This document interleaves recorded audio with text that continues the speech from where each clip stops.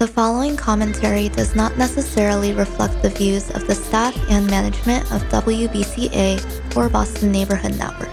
If you would like to express another opinion, you can address your comments to Boston Neighborhood Network, 3025 Washington Street, Boston, Massachusetts 02119. To arrange a time for your own commentary, you can call WBCA at 617-708-3241, or you can email radio@bnntv.org. Good evening and welcome to Talk of the Neighborhoods. I'm Joe Heisler, your host, coming to you from the BNN Live studios in Eggleston Square, where tonight on the Boston Neighborhood Network, we'll continue our coverage of election 2023. Of course, this year's city council races, there's a prelim only in 3 districts, including District 3, which covers a good part of Dorchester and a little part of the South End. That's an open seat that Frank Baker is giving up, and it has drawn numerous candidates, including my guest tonight, Jennifer Johnson. She is an activist from the Meeting House Hill neighborhood, and we'll talk with her more about why she got in this race and how she hopes to win it. All that and more tonight on Talk of the Neighborhoods.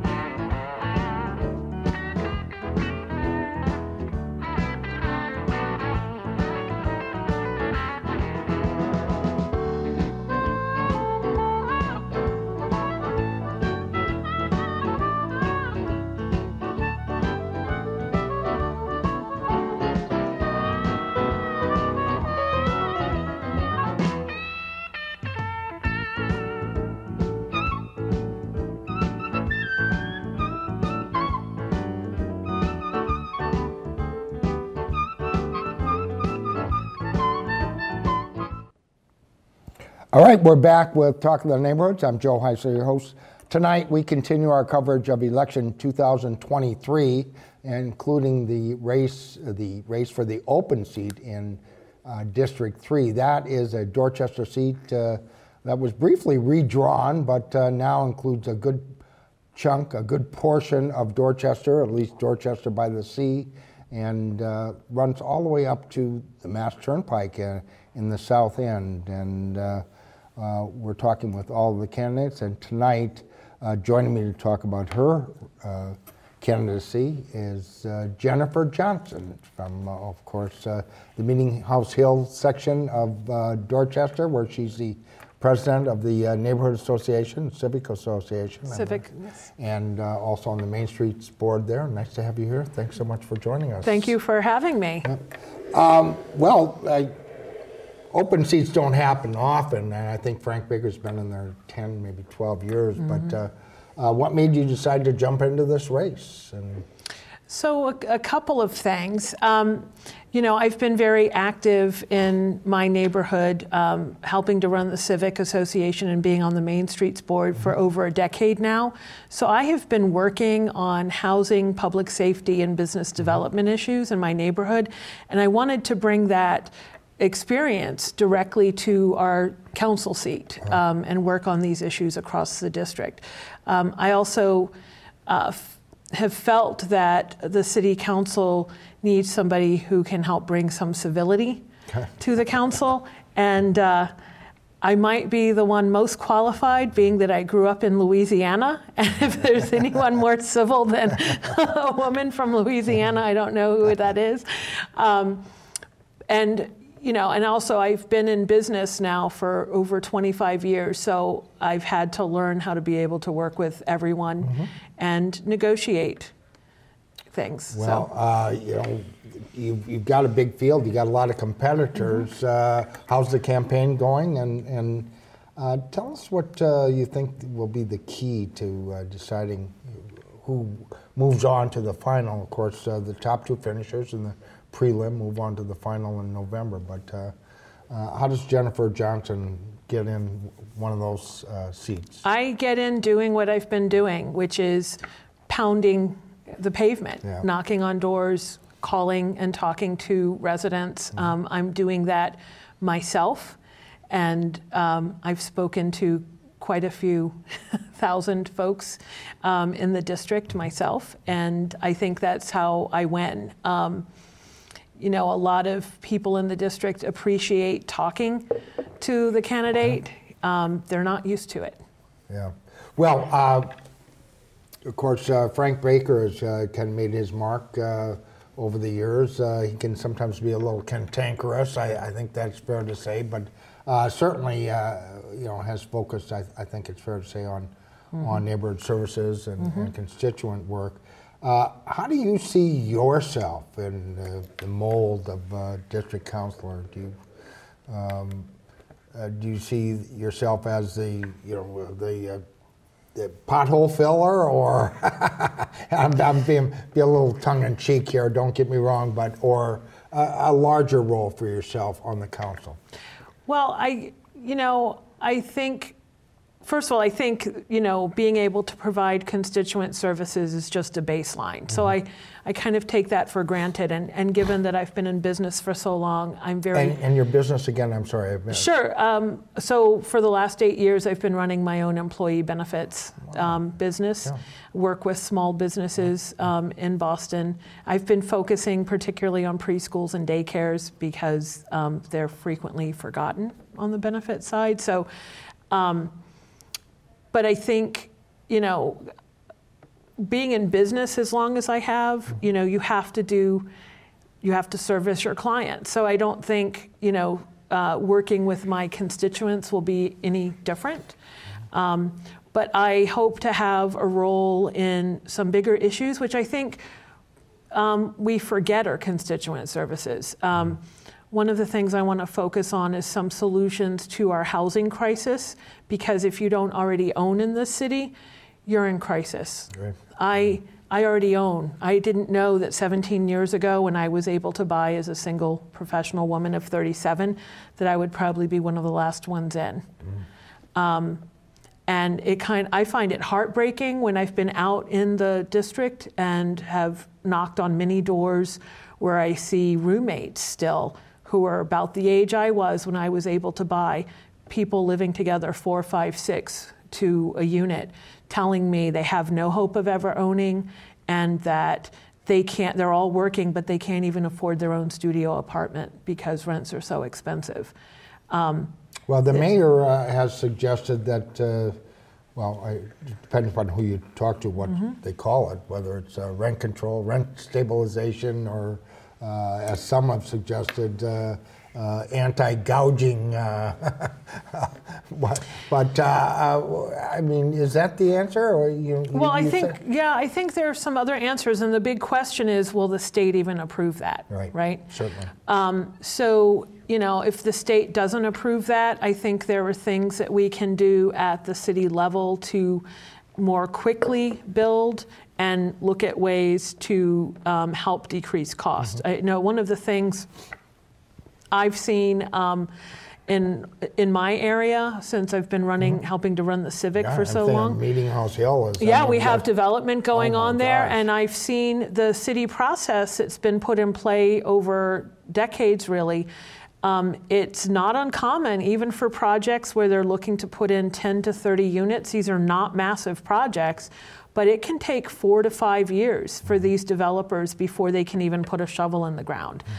That's not going to help us solve this housing crisis, and we have to acknowledge the fact that we're never going to have enough public money to build all of the affordable housing we need. So we have to have a better public-private partnership.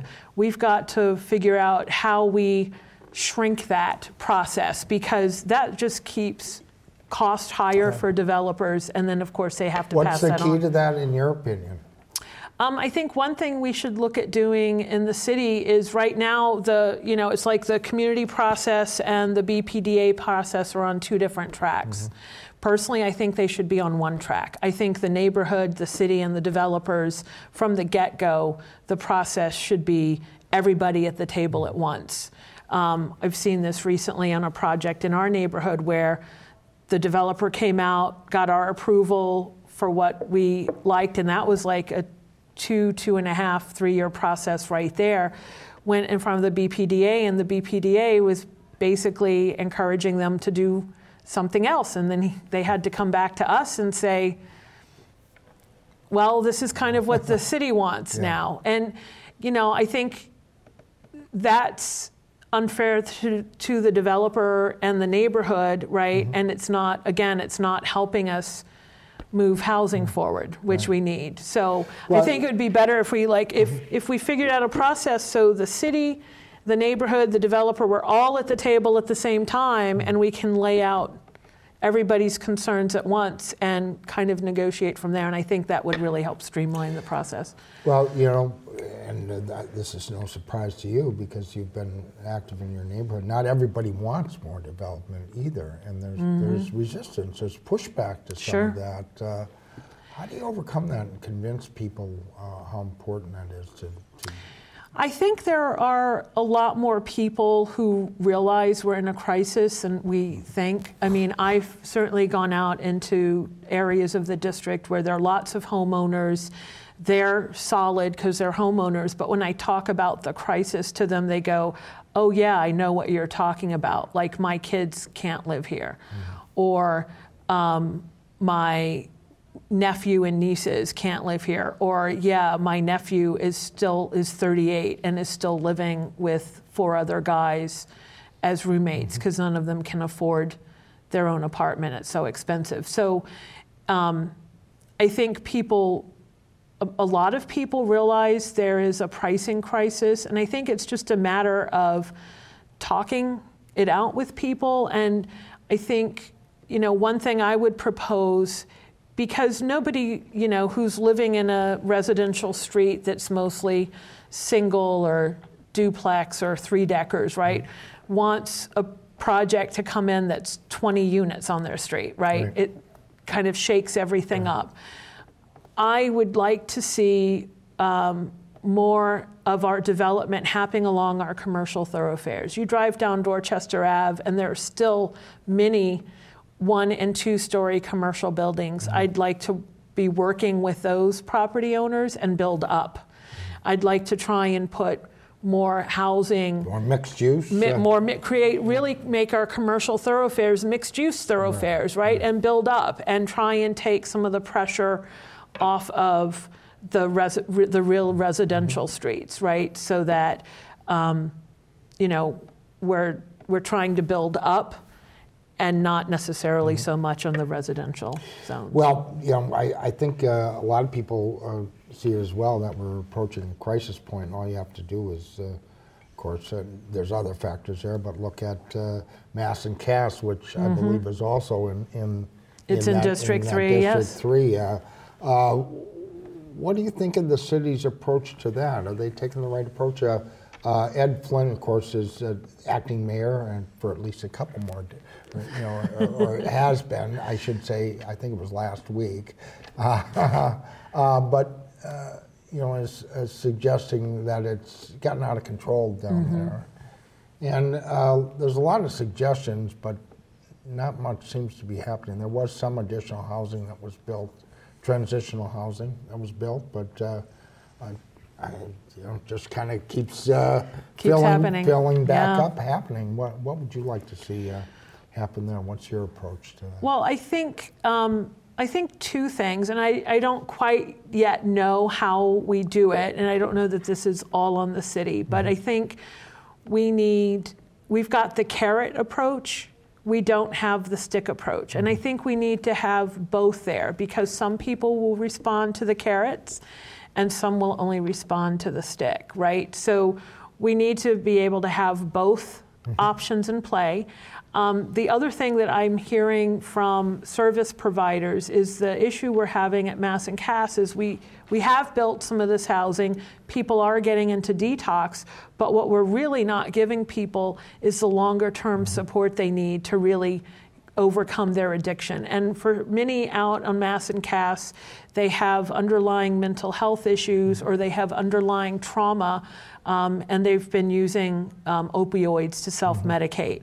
And so I would like to propose that we put more funding into helping to get people, you know, if it's 6 months, a year, 2 years of counseling that they need to help them overcome their addictions.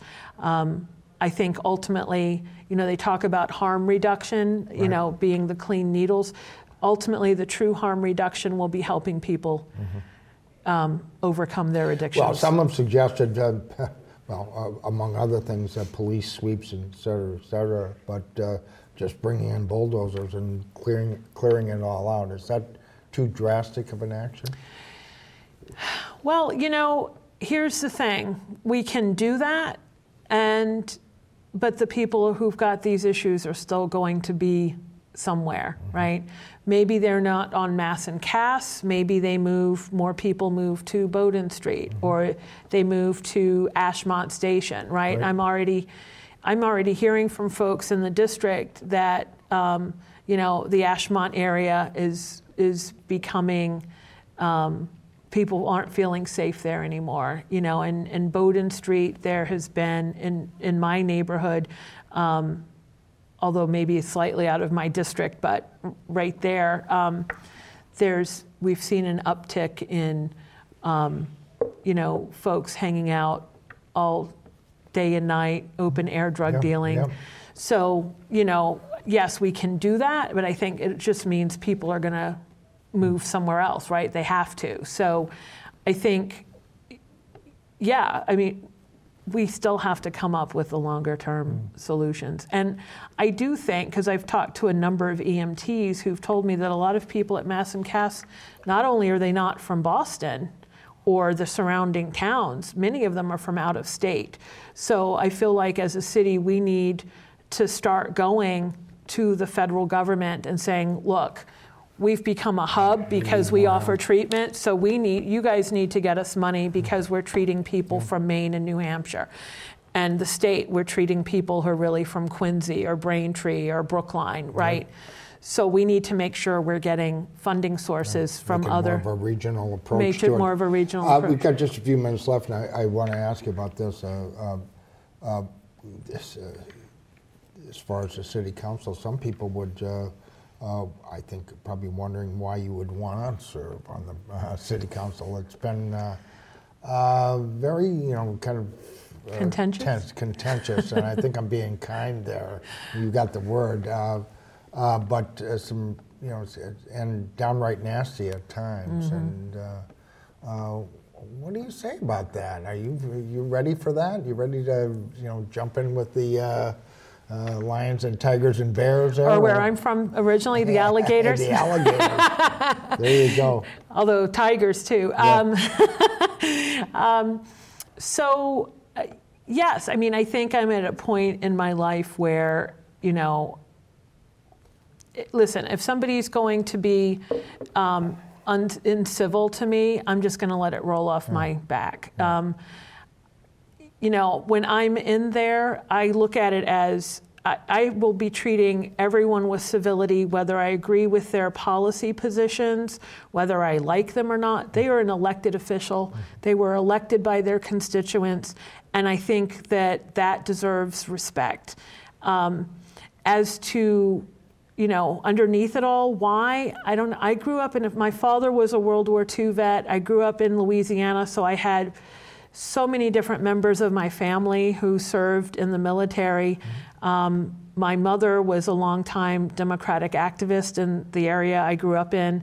And, you know, women on my mother's side of the family were teachers for generations. So there was just this sense growing up that the household I grew up in that it was a requirement for you to serve your community in some way. So I'm ready to serve District 3. Regardless, come what may, right? Well, there's some people that would say that the council was gone, too far to the left. And it wasn't so many years ago that it's too far to the right. Yeah. So, do you see that? Do you think it's, have they gotten to the point where they're, become ineffective because of, kind of extreme elements there?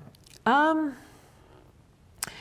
don't know if it's necessarily, being ineffective because of extreme elements. I think it's more ineffective because they're not having constructive conversations with each other. And as to where I would fall on the council, I know that there are proposals that will be put out there by the more, I guess people would say, the more progressive councilors. I'm sure, without a doubt, there will be some that I support. There will be others that I will say, from talking to people in my district, this is not what they would support. And could we maybe adjust it this way, right? So, but to me, it's about having those conversations, and that's how you become effective.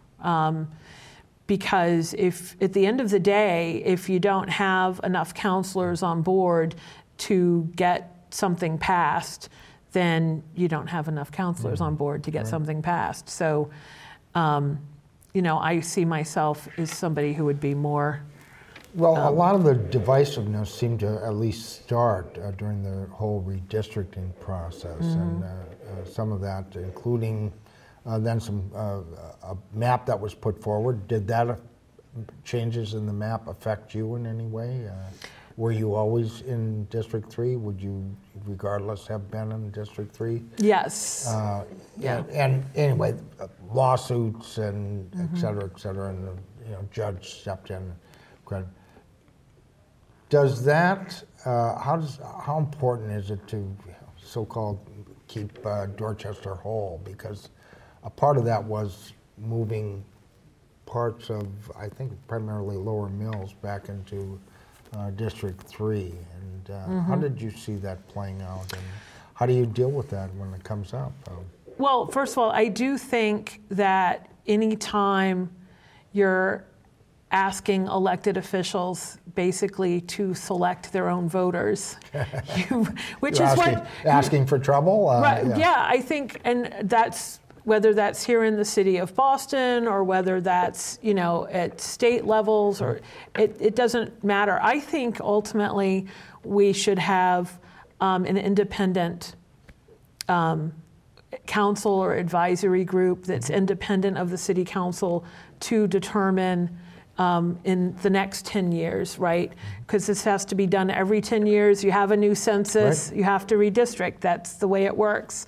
No matter how much people like it or not, that's how it works. Yeah. So I don't think it would be a bad idea just to have independent decisions on that. Because like I said, it's tough and it's contentious when you have the people who are, being put into office, basically selecting who their voters will be. It's definitely caused some hard feelings.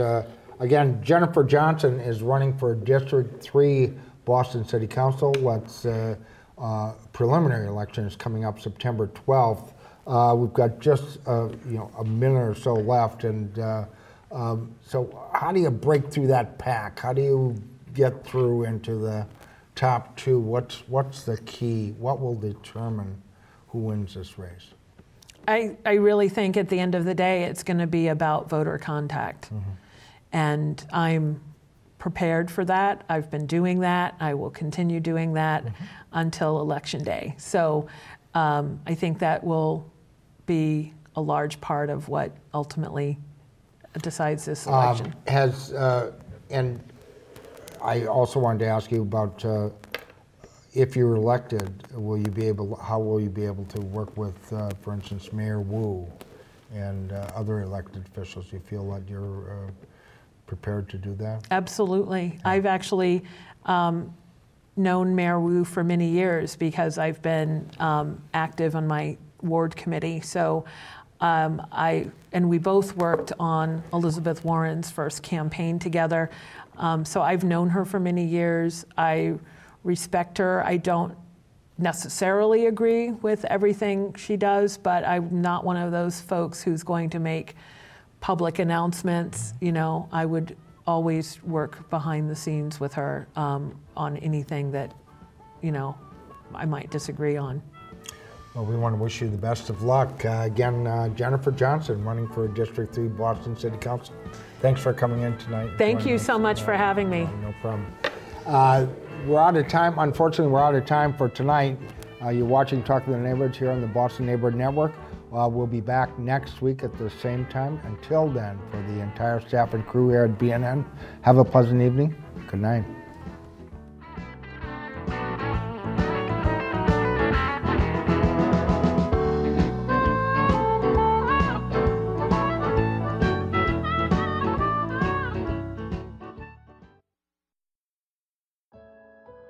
The preceding commentary does not necessarily reflect the views of the staff and management of WBCA or the Boston Neighborhood Network. If you would like to express another opinion, you can address your comments to the Boston Neighborhood Network at 3025 Washington Street, Boston, Mass. 02119. Attention WBCA LP 102.9 FM. If you would like to arrange a time for your own commentary, you can call WBCA at 617-708-3241 or email us at radio@bnntv.org.